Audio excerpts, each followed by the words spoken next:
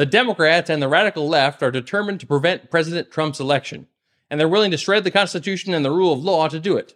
Desperate to hold on to power, politically motivated Democrats have brought a fourth criminal indictment against President Trump, this time in Georgia. The indictment, which alleges that Trump and 18 of his allies violated Georgia's RICO statute, is legally absurd and baseless, and it portends the fall of the American Republic. I'm Doug Wardlow, and this is Founding Principles. It is time to go on offense. This is Founding Principles with Doug Wardlow. Has the American Republic finally fallen? Well, if it hasn't, the far-left Democrats appear to be determined to see that it does. That's the only reasonable conclusion one can draw after witnessing far-left federal and state prosecutors bring forward 4 indictments against former President Donald Trump. The Democrats are weaponizing the law against their political opponents in a way that we have never before witnessed in American history. They are throwing the rule of law out the window as they seemingly focus on a singular goal: holding on to power at all costs by making sure that President Trump is never reelected. The most recent 4th indictment, brought forward by Fulton County, Georgia District Attorney Fani Willis, charges Trump and 18 others, including lawyers and political supporters, with violation of Georgia's RICO statute, a law originally designed to hold high-level mobsters to account for their involvement running criminal enterprises. The general thrust of DA Willis's indictment is a host of allegations about how Trump and his allies purportedly schemed to unlawfully change the outcome of the 2020 presidential election in Georgia. The introduction to the indictment states that Trump lost the 2020 election in Georgia and that Trump and the 18 other defendants refused to accept that fact, but instead joined a vast conspiracy to flip the election over to Trump. Never does the indictment explain how contesting the results of an election, something political campaigns in America do frequently all across the country in every single election cycle, could possibly constitute an unlawful conspiracy. What's more, criminal liability under a RICO statute generally requires that the persons charged be found guilty of predicate criminal acts in furtherance of a larger criminal enterprise. In the case of the Georgia DA's indictment, the indictment appears to allege in general that the Trump campaign itself, beginning on Election Day or thereabouts, is itself the criminal enterprise for RICO purposes. That's absurd, of course, especially when you consider that the vast majority of the predicate acts alleged as furthering the conspiracy to overturn the election in Georgia are completely lawful activities that involve political speech. So let's look at a few of the overt acts alleged in the indictment. Take Act number 20, for example. Here, the indictment alleges that Donald Trump sent out a tweet from his Twitter account stating that Georgia hearings about the elections were being televised on OANN, and that Trump's tweet was an overt act in furtherance of the conspiracy. Or consider the alleged overt act in furtherance of the conspiracy number 30. There, the indictment states that Trump placed a phone call to Georgia Senate President Butch Miller. The horror! How dare the President of the United States talk to a state legislator on the telephone? Presumably, Trump talked to Senator Miller about election fraud in Georgia.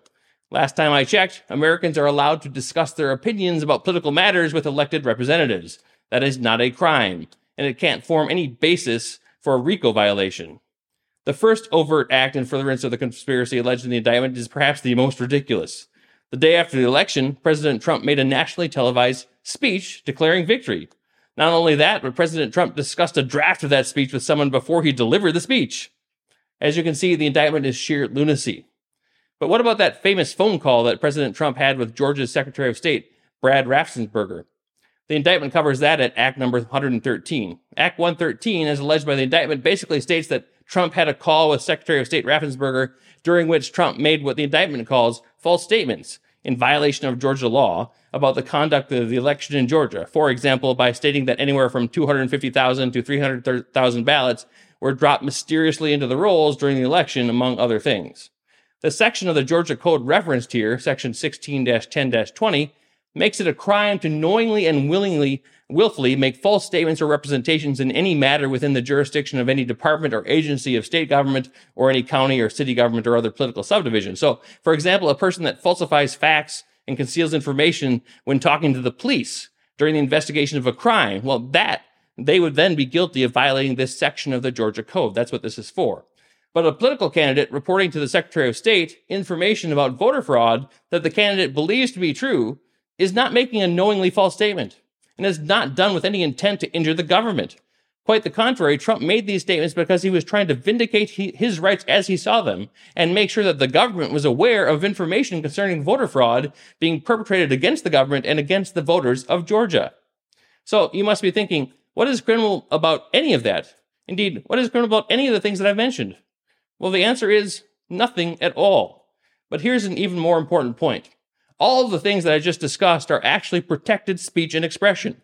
Specifically, those things constitute political speech and that receive the highest level of protection offered by the First Amendment to the United States Constitution. Here's the thing. A district attorney can't cobble together a bunch of completely legal, constitutionally protected political speech, expression and actions and transform that into a criminal RICO violation just by saying that they're all part of some conspiracy. It isn't a crime to express opinions about election results and election fraud. It isn't a crime for a candidate to express his opinion that election fraud tainted an election and that the candidate was the rightful winner. And it isn't a crime for a candidate to put forward legal theories and pursue legal remedies to contest election results and pursue his legal rights. If those things were crimes, Al Gore and Hillary Clinton and Stacey Abrams should have all been indicted long ago. But in America, opinions about elections are protected speech that the government cannot punish or suppress without running afoul of the First Amendment. Not only is just about every single act alleged in the indictment protected political speech, but the facts laid out in the indictment also constitute an attempt by the Trump campaign to petition the government for the redress of grievances. And the First Amendment also expressly prohibits the government from abridging the right of the people to petition the government for the redress of grievances. Clearly, the leftist Democrats who brought the indictment forward don't care about the First Amendment. What they are attempting to do is shoehorn the facts into a pattern where they can make out a criminal violation no matter how weak the legal basis. Then they're going to get in front of a jury packed with Democrats, because that's what a jury in Fulton County will undoubtedly be, and try to get a conviction in advance of the next election. They don't care that the conviction will almost certainly be overturned on appeal. They don't care that the legal case is weak. Their objective is to taint President Trump in the eyes of the voters and make sure he is defeated in the next presidential election. They want to defeat Trump, and that's all that matters to them, because they see that President Trump is a real threat to the radical left's designs to monopolize political power in the United States and transform the Democratic Party into a permanent majority party while relegating conservatives and the Republican Party to permanent minority status. That's what they're trying to do. To the Democrats behind these indictments, the ends justify the means, even though in this case the means will destroy our republic.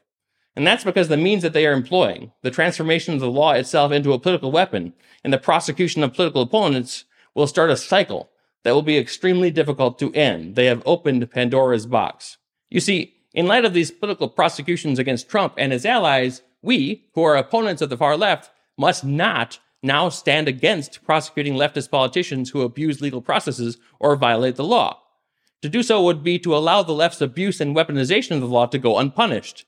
It would encourage further political prosecutions. The only way to stop the weaponization of the law and return to a world of fair legal process where the law is not wielded as a political weapon is to pursue legal causes of action against those who abuse legal process. In other words, once Trump and the other defendants defeat the ridiculous charges against them, whether that happens at trial or more likely on appeal, well, they must sue the prosecutors for malicious prosecution, abusive process, and similar offenses. At the same time, Republicans in Georgia must work to impeach and remove the Fulton County District Attorney from office. And House Republicans at the national level need to bring forward impeachment proceedings against Merrick Garland and Special Counsel Jack Smith, in addition to impeaching President Biden. Only by penalizing the politicization and weaponization of the law can we hope to prevent future politically motivated abuses of legal processes. Of course, if anyone should be indicted for violating RICO, well, it should be Hunter Biden, not Donald Trump. Indeed, House Oversight Committee James Comer has correctly argued that Hunter Biden violated the federal RICO statute by opening more than 20 shell companies for the sole purpose of hiding payments that the Biden family business has received from people and entities in Ukraine, China, and other foreign countries, including entities and people with ties to the Chinese Communist Party. Well, that's actual racketeering. The media, however, ignore the Biden crime family, and the Democrats make false claims about purported Trumpian conspiracies in order to distract from the fact that Joe Biden should be impeached and removed from office for bribery, influence peddling, and corruption. Trump should make a motion to remove the Georgia case to federal court, and then he should move to dismiss the charges on a number of grounds, including presidential immunity, and because his conduct is protected by the First Amendment's guarantee of free speech, as well as the First Amendment's protection of the right to petition the government for the redress of grievances.